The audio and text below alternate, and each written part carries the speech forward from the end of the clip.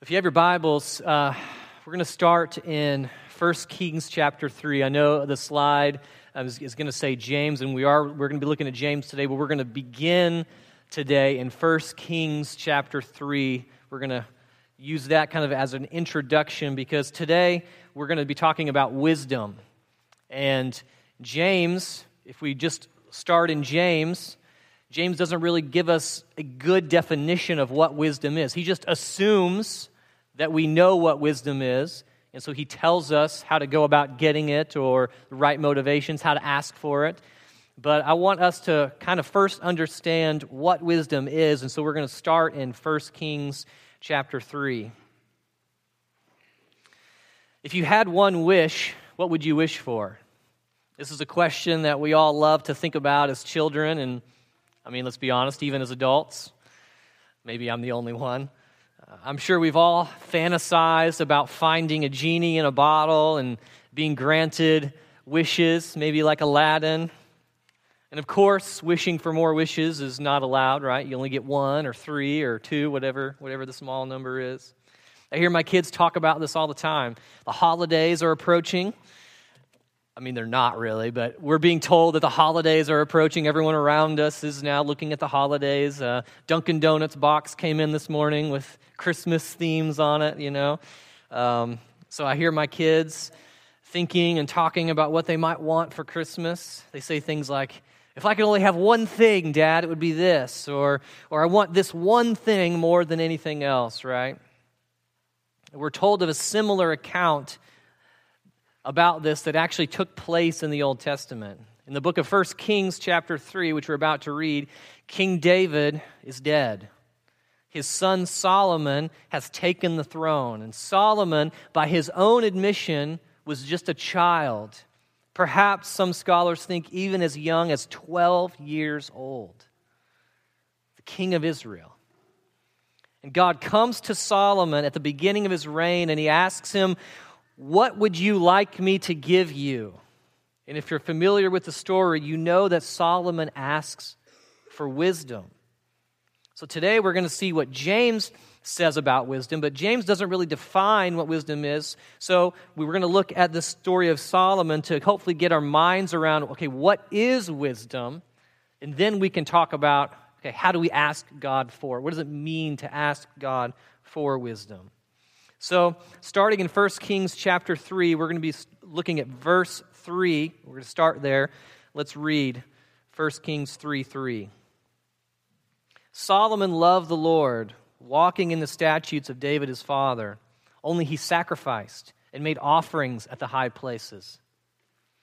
And the king went to Gibeon to sacrifice there, for that was the great high place.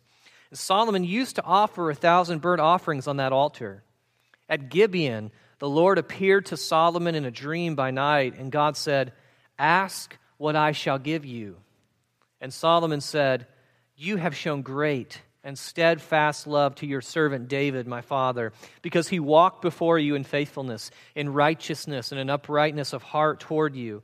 And you have kept for him this great and steadfast love, and have given him a son to sit on his throne this day.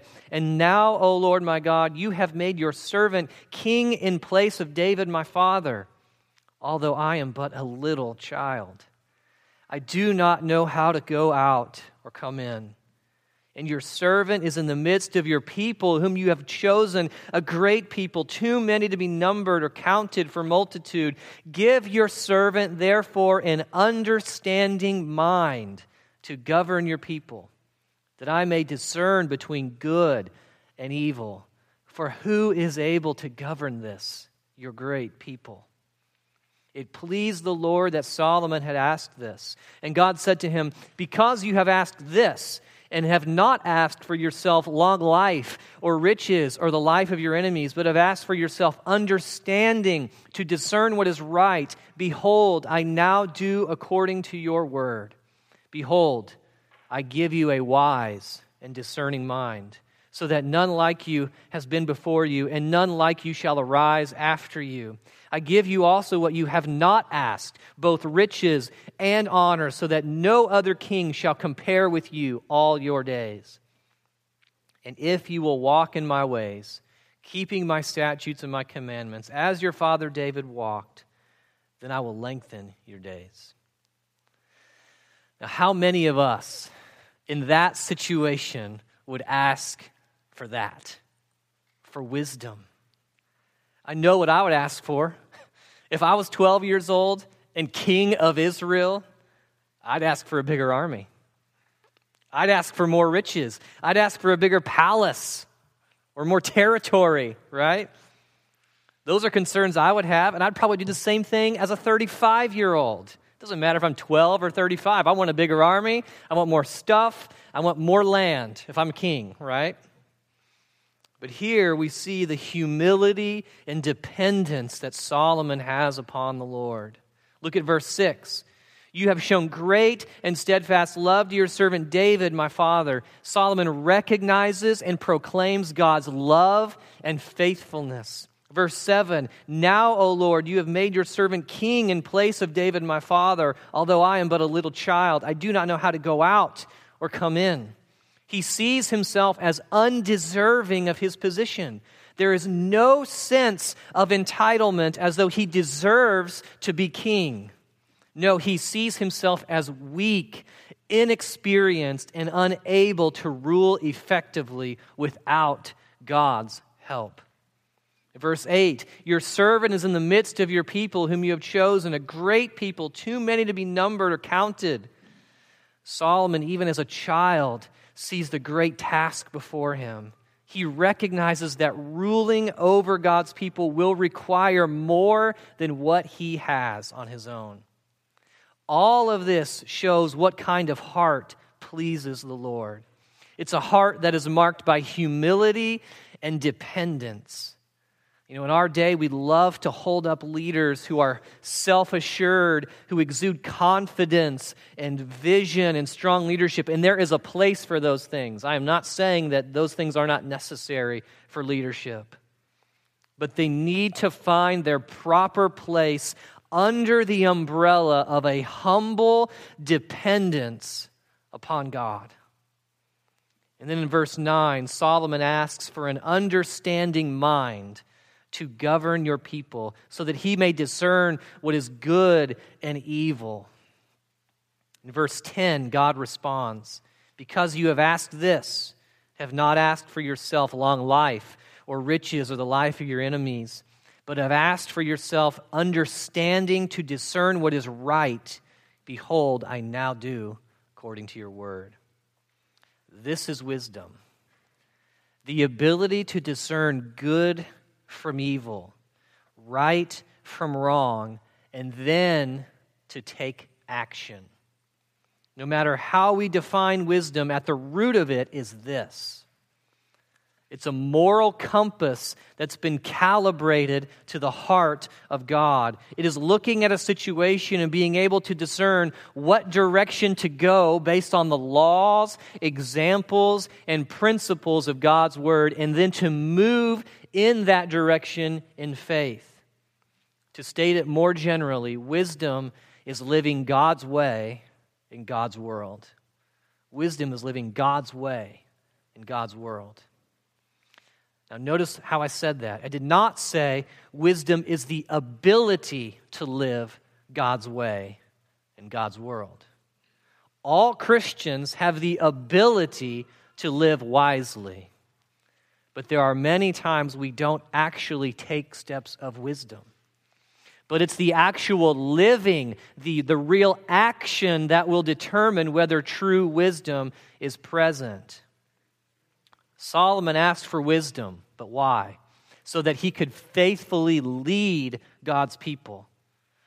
Wisdom is not some ivory tower ability to step far off from something and make moral judgments about it. No, wisdom comes to fruition in faithful obedience and action that reflects the heart of God. So that's wisdom, living God's way. It's living God's way in God's world.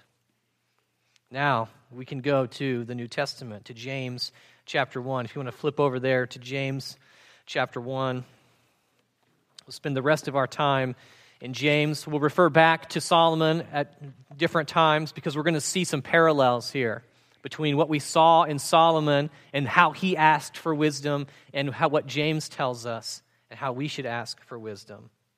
But today we're going to see what James says about wisdom, and my hope is that we will see that God gives wisdom to those who ask for it in faith. That's my proposition. God gives wisdom to those who ask for it in faith. That's the point of the sermon. So read with me in James chapter 1, starting in verse 5. If any of you lacks wisdom, let him ask God, who gives generously to all without reproach, and it will be given him. But let him ask in faith with no doubting. For the one who doubts is like a wave of the sea that is driven and tossed by the wind. For that person must not suppose that he will receive anything from the Lord. He is a double-minded man, unstable in all his ways. The first thing we need to recognize is this. How is this passage connected with the passage right before it? Now look back up in verse 4. Let steadfastness have its full effect, that you may be perfect and complete, lacking in nothing. Then the very next verse, if any of you what? Lacks wisdom, let him ask God. So it's not like our passage is totally disconnected from what came before it, right? For James, there's a direct connection between Christian maturity, which we saw last week, and living with wisdom. James wants his readers to grow in steadfastness, which leads to full Christian maturity so that they would be complete, lacking in no good spiritual quality. But then, it's almost like he assumes that they're going to be lacking in something, namely wisdom. Of all the qualities to bring up, he picks wisdom. That's probably important for us. The Christians James was writing to were probably no different than Christians today. Most of us, I think, would probably say that we don't have the wisdom we would like to have, especially in the midst of trials, which is the context that James is writing about. He's still trying to help his readers find joy in the midst of trials, and the ability to do that has everything to do with wisdom. What does he say? If any of you lacks wisdom, let him ask God. So what do we ask for? We ask for wisdom. But why don't we ask for wisdom? I mean, James goes out of his way to tell them, you got to ask for wisdom. This is probably because Christians, many times, or just people, are not prone to ask God for wisdom. So why don't we? Solomon asked for it. James tells us to ask for it. Now, I have no doubt that some of us do ask for wisdom and have asked for wisdom, but I think we would all say that we probably don't desire it as much as we should. Now, why is that? I think there's at least two reasons. First, we think we are already wise enough. Now, this assumption, thinking about my own life here, this assumption seems to take effect really, it seems to start in our teenage years. We become less dependent upon our parents. We start to live more on our own. We begin to understand things that once seemed distant or mysterious. We start thinking independently, forming our own opinions about things. And this is all good. This is all part of what it means to grow up. But if we are not careful, we begin to think that the ability to care and think for ourselves is the same thing as wisdom. We begin to assume that our perceptions are the correct ones. We start to develop our own morality and set of values that may or may not correspond with godly principles. We develop patterns and habits that eventually form our character. And in all of this, the assumption is that we have all we need to live within ourselves. We assume we are wise without really giving it much thought. After all, things are going basically well for us. Maybe the circumstances of our lives are not too stressful. We're not doing anything really wrong, at least compared to others, and we're all generally happy with life. If this is how we think about our lives, why would we ever ask for wisdom? We would just assume that we can figure things out for ourselves. We don't see our need for wisdom. I can live God's way in God's world without really thinking much about it because things generally seem to be going well for me. But what does the book of Proverbs say about those who assume they are sufficiently wise? Proverbs 26:12. Do you see a man who is wise in his own eyes? There is more hope for a fool than for him. The foolish man has more hope than a man who thinks he is wise but is not. So the first reason we don't ask for wisdom is probably because we think we are sufficiently wise already. And the second reason we don't ask for wisdom is because we don't see God as the source of all wisdom. Remember Solomon. He understood God's faithfulness. He understood he did not have what it took to lead God's people. He knew that what he needed, only God could supply. So the reason we don't ask for wisdom is because we don't see God as the fountain of all wisdom. We don't meditate on his character and attributes. We don't meditate on his works or his creation. We don't meditate on his word. And because of this, we don't ask him for what we need to live with wisdom in this world. Psalm 119 verse 99 says, I have more understanding than all my teachers. Why? For your testimonies are my meditation. Are his testimonies your meditation? If they're not, then you're not going to see God as the source or the fountain of all wisdom. We would never ask God for wisdom if we don't think that he actually has the wisdom that we need. But what we must understand is that asking God for wisdom is an act of humble dependence and worship. This is an act of worship. It is a declaration of our dependence. When we ask God for wisdom, we are admitting that we lack wisdom. We're admitting that we need him and that he has what we need. We see this in our everyday human experience as well. If you have children, or if you've ever been around children, you know that they ask for things all the time. And implicit in the asking is the recognition that they need help. They know they lack ability or skill or experience. They recognize that their parents are the ones they need, so they ask. In fact, this is the human experience that Jesus points to explain to us the importance of asking God for anything. In Matthew 7, verse 7, Jesus says this, ask, and it will be given to you.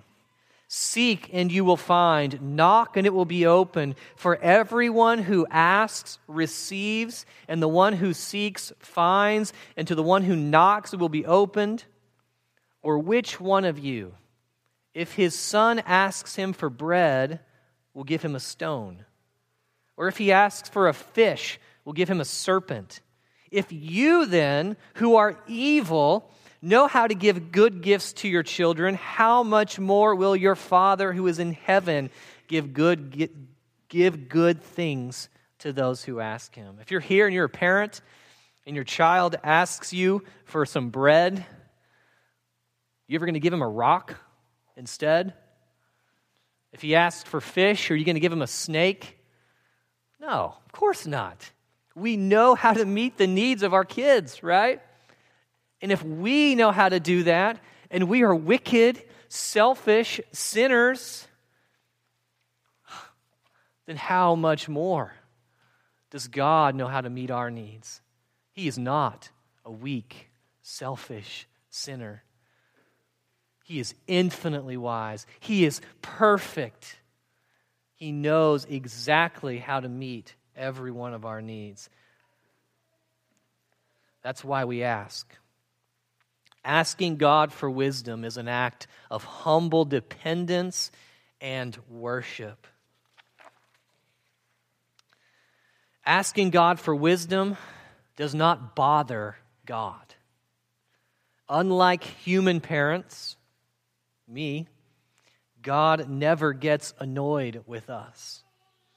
In fact, seeking God as the source of all wisdom is, like we said, worship. It's in our receiving from God and enjoyment in Him that He is most rightly known and exalted. When we go to God for wisdom and He provides that wisdom, we are then turned to Him and we worship Him for His goodness and His love and His mercy and His favor that He has shown us. It's worship. So today we need to examine ourselves. Do you regularly ask God for wisdom? Do you see Him as the source and fountain of all wisdom? Or do you just assume that you can figure your life out on your own? If that's your assumption, then when the trials come, who do you think you're going to turn to? It won't be God. It'll be yourself. You might give lip service to God, but deep down you will approach your trial in your own strength, assuming you're able to sustain yourself through it. So first we see that we are to ask for wisdom. But James doesn't just command us to ask for wisdom. He doesn't just say, ask God for wisdom and then move on to something else. No, he gives a reason for asking. He tells us why. Why should we ask God for wisdom? Because, He gives it generously to all without reproach. So why do we ask? Because God gives it generously. This word generously carries the meaning of singleness of heart, unconditionality, or without bargaining. Okay, this is what James means. All we have to do is ask for it. God does not require anything else from us. He's not waiting for us to get our act together before giving us wisdom. He doesn't base His generosity on whether we deserve it or not. Of course we don't deserve it. We don't deserve any of God's good gifts. But He gives them to us generously anyway. We also see He gives wisdom without reproach. What does that mean? Well, reproach means to upbraid or severely reprimand.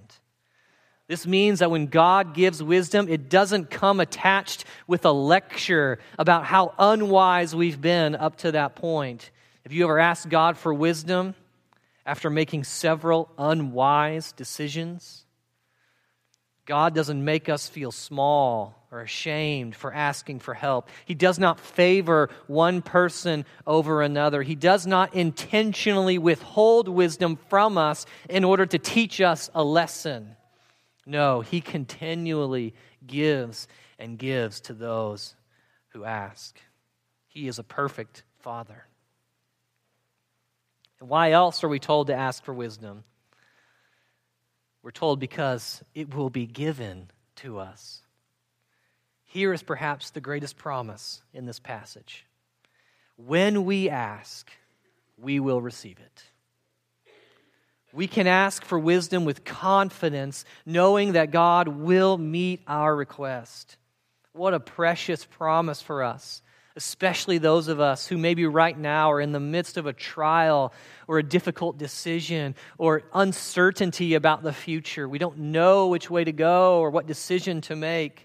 We can rest assured that God will give us what we need to rightly discern truth from error and right from wrong. He will not let His children wander around aimlessly when they come to Him for help. So here, in the second point, James is telling us more than how to get wisdom. He does not view God as a cosmic Santa Claus in the sky who brings gifts to people that He doesn't really know. Here, James is telling us to bank on the character of God. He's our perfect Father. He gives generously. We are not meant to only use God for His gifts, but after we have received them, to turn to Him and marvel at His generosity. James is saying, look at the generosity of God. He will give you wisdom. Ask, because he gives generously to all without reproach. But there is more we need to know about this asking. James goes on to distinguish between two kinds of asking. It is possible to ask in faith and to ask in doubt. Now look at verse 6. But let him ask in faith with no doubting. For the one who doubts is like a wave of the sea that is driven and tossed by the wind. For that person must not suppose that he will receive anything from the Lord. He is a double-minded man, unstable in all his ways. So this description of the doubting man, it's pretty devastating to hear. It's clear that this doubting is the result of a spiritual condition of disbelief. To doubt God means that we do not take him at his word. We doubt his ability to be able to help us, or we doubt his trustworthiness. The doubting man does not trust in the character, the example, or the promises of God. Now, this doubting does not mean that we have questions about our circumstances, or that we are confused, or that we are hurt, or that our faith is weak. No, like we saw before, God is our Father, and he knows our weaknesses and frailties and our sinful tendencies. For James, in this passage, doubting God means that our trust in him and our allegiance to him is divided. The doubting man is not committed to God. James goes on to tell us 4 things about this doubting man. First, he is like a wave of the sea that is driven and tossed by the wind. Now, if you remember in last week's passage, we talked about the steadfast man. If you remember the plant analogy I used that I stole from Kyle, who stole it from Jesus, you know that the steadfast man is the one whose roots have sunk down deep into the rich soil of God's character and promises. Even in the midst of trial, he is able to remain steadfast and secure because he knows that God is in control and is at work in the midst of his trial. But what's the opposite of a tree planted firmly in the ground? Well, a good analogy would be a wave being driven and tossed by the wind. The doubting man is one who is mastered by every bit of bad news. Every trial exposes his insecurities. Instead of finding hope and joy in the midst of it, his heart is full of panic and desperation. He runs from one thing to another to find joy or relief. His heart is never fully satisfied because his roots have nothing to dig into. The doubting man is the same man that Jesus talks about in his parable of the sower, when the seed is sown on rocky ground. This is what Jesus says in Matthew 13 about the seed that's sown on rocky ground. As for what was sown on rocky ground, this is the one who hears the word and immediately receives it with joy, yet he has no root in himself, but endures for a while. And when tribulation or persecution arises on account of the word, immediately he falls away. This is the doubting man. His heart is full of unbelief. He may have even called himself a Christian at some point, but when the trial comes, his heart is exposed for what is really inside, and he falls away. Have you ever known someone like this? I have. It's a sad thing to see. I remember growing up in my church as a child, and we would hold these revival services.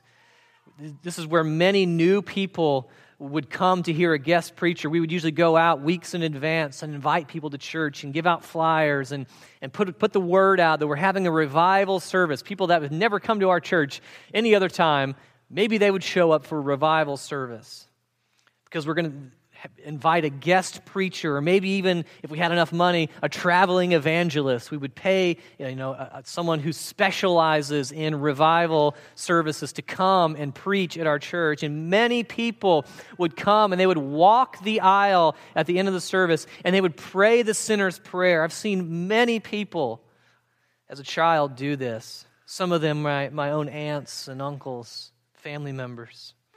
And maybe, just maybe, after that, they would come to church for a while. And they would show great interest and excitement for the things of God. But over time, we would see them less and less. And growing up in a small town, it was just a matter of time before I would find out that, from what I could tell, they had no more concern for Christ or His church. What at one time seemed so genuine turned out to have very little substance. I knew other kids my own age to do the same. They would go off to a youth retreat or a camp and come back, and they would talk about Jesus and how they would just be on fire for the Lord, and then over time, it would dissipate. That happened to me several times as well.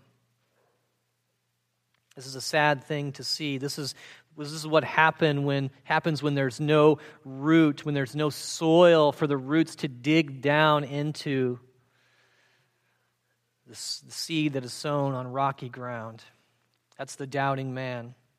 And second, we're told that the doubting man will not receive anything from the Lord. But why won't he receive anything from the Lord?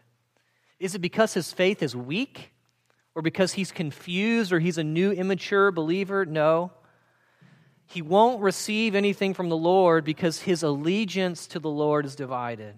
His love for God is not genuine. His prayers to God do not come from a humble reliance on the goodness and sovereignty of God. They come from a heart that's just giving God a try. Have you ever seen this bumper sticker?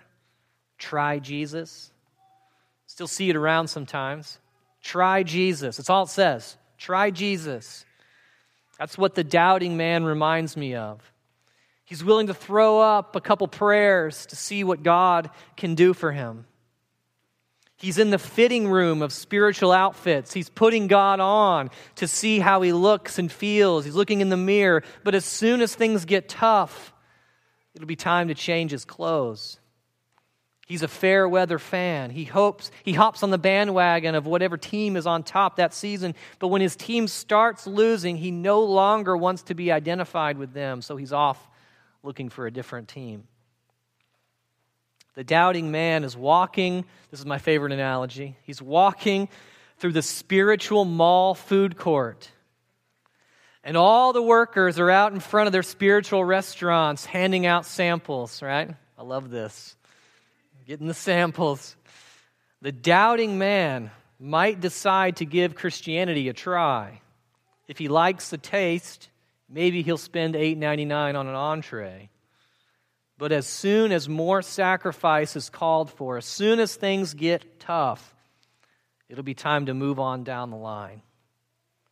This is the culture we live in, by the way. This is the way most people in our culture think about spirituality. God, however he is defined, is something to be tried on. But when he fails to live up to our expectations, we will move on to something else, something more domesticated, and eventually something more like me. That's a heart that is divided. That's the double-minded man. That's the doubting man. But even that's not all James tells us about the doubting man. Third, we see that the doubting man is a double-minded man. Now, this word double-minded only appears in the New Testament right here. So, some people think James just made it up. He just kind of put two words together to make up this word that he uses. But it's translated double-minded. Double-souled is another way to say it. To doubt God means that we are hoping in something other than God in the midst of our trial. Again, we're reminded of Jesus' words when he speaks about what it means to serve two masters. No one can serve two masters, for either he will hate the one and love the other, or he will be devoted to the one and despise the other. You cannot serve God and money. That's what Jesus was getting at in that passage. It's the same idea here. You cannot serve two masters. Your soul cannot be wholly devoted to God and wholly devoted to something else. The double-souled man is not genuinely committed to God's ways. He's committed to himself and his own short-sighted well-being. He is a hypocrite at heart.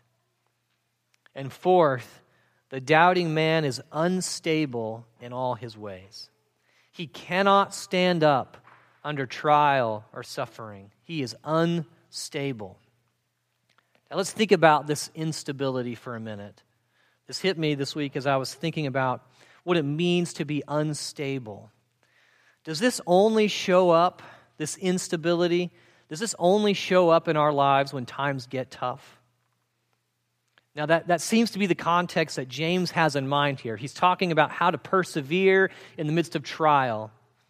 But what about at other times?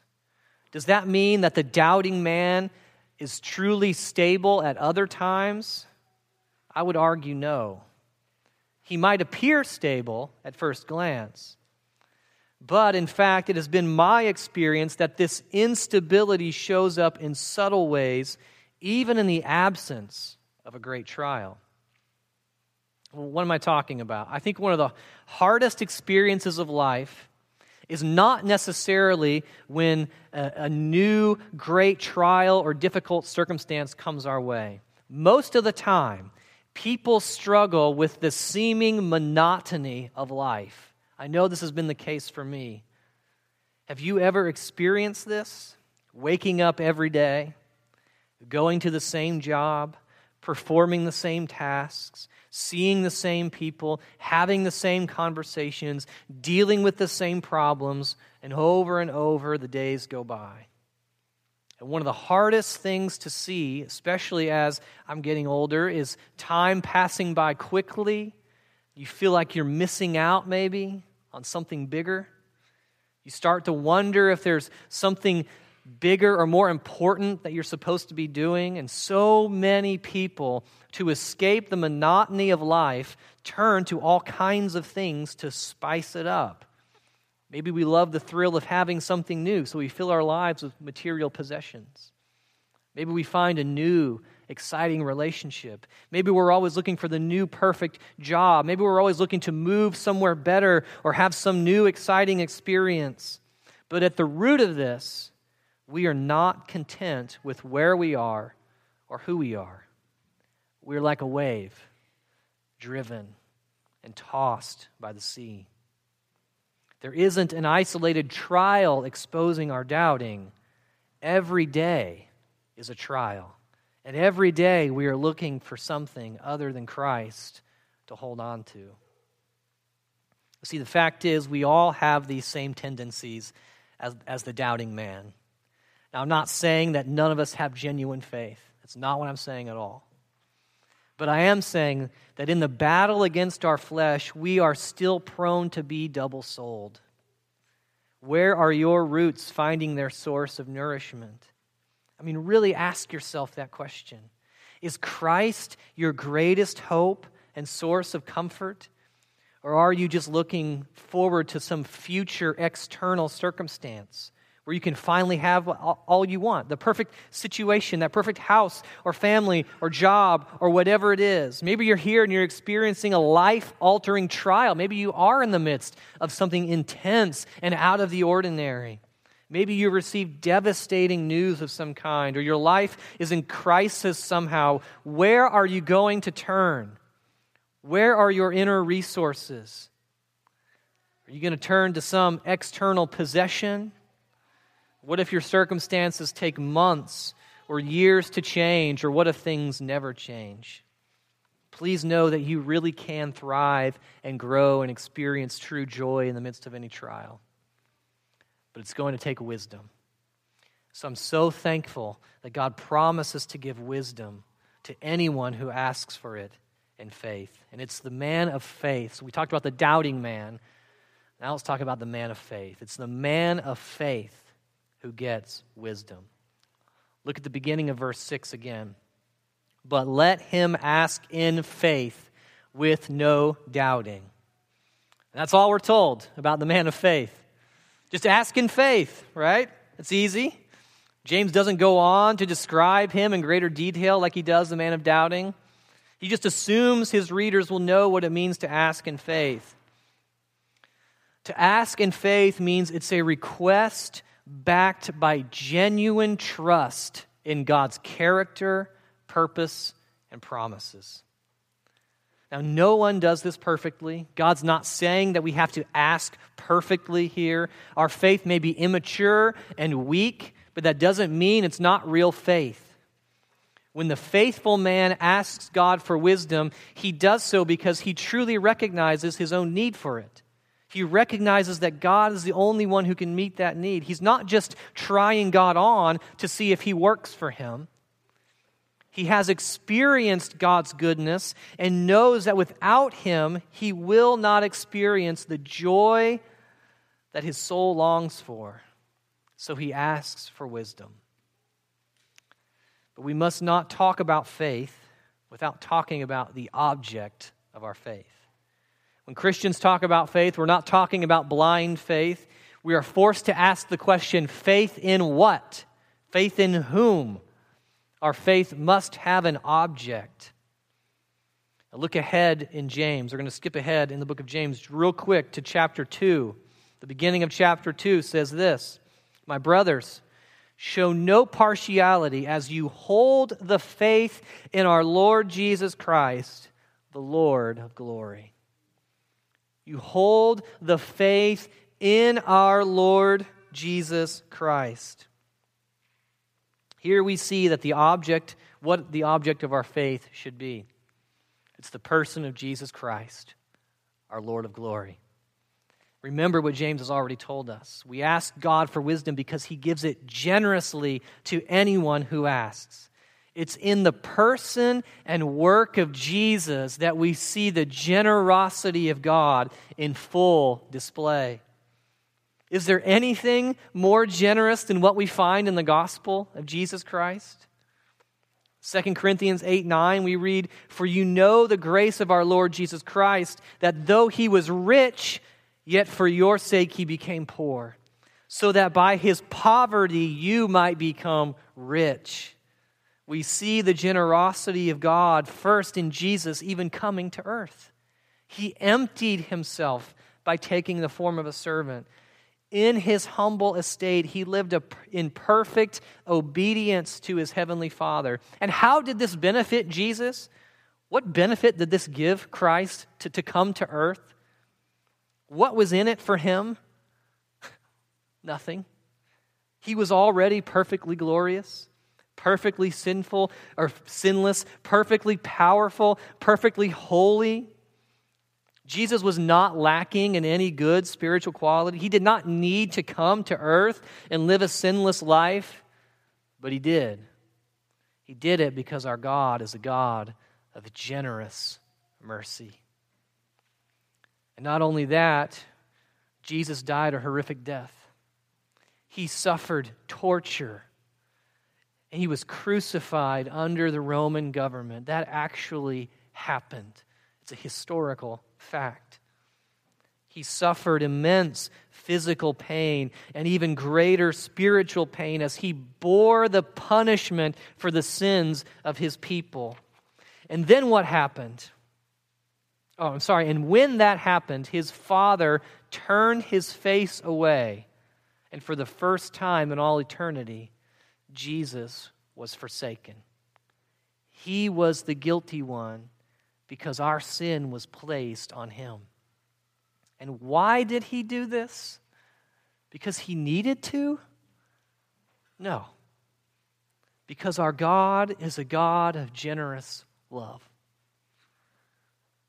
He's so generous. And 3 days later, Jesus was raised from the dead. And when he rose, he proved that he really is the Son of God. He really does have power over death, and he really will raise us up with him in the last day. And why did he do this? Because our God is a God of generous power. The same power that raised Jesus from the dead is now in us. And now, 2,000 years later, anyone who turns from their sin and trusts in the finished work of Christ becomes a true child of God. Our sins can be forgiven. Our eternal future can be securely prepared for us in heaven. And the greatest gift of all is that we get not only God's good gifts like wisdom, but we get God Himself. He is our Father. And why? Is it because this benefits God in some way? No. It's because our God is a God of generous grace. He's so generous to us. Church, if you remember nothing else from today, remember this. Meditate on this. Our God is a generous God. His love, His mercy, His power, and His grace are overflowing to us today. He longs to bless His people abundantly with wisdom. He wants us to be able to live steadfastly and securely in our new identity in Christ, whether you're going through a great trial or whether you're going through the everyday monotony of life. In Christ are hidden all the treasures of wisdom and knowledge. Why would we seek for this wisdom anywhere else? Why would we neglect such a storehouse of eternal wisdom? Let's be a church that regularly asks God for wisdom. Ask today. Don't wait. Remember God's faithfulness to you. Remember how He's demonstrated that faithfulness in Christ. Repent of your doubt. Ask God to reveal you ways that you seek for wisdom in yourself or other means, and then step out in faithful obedience to God's direction, because God gives wisdom to those who ask for it in faith. Let's pray.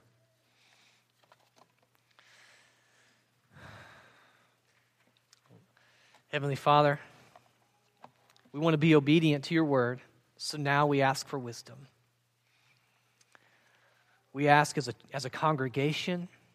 We ask as individual Christians. We ask as families. Please, God, give us wisdom. We confess that we don't know how to live in this world rightly many times. We confess that we are proud and arrogant, and oftentimes we think we know how to live when we actually don't. So, Father, we need wisdom. We lack wisdom, and we see you as the fountain and the source of all wisdom. We see your kindness and your generosity on display in the gospel. And Lord, we long to live in communion with you, our Heavenly Father, and we long to live according to your ways in your world. Help us, God, to live your way in your world. We pray for wisdom. And we look forward to enjoying the wisdom that you provide and ultimately enjoying you. In Jesus' name, amen.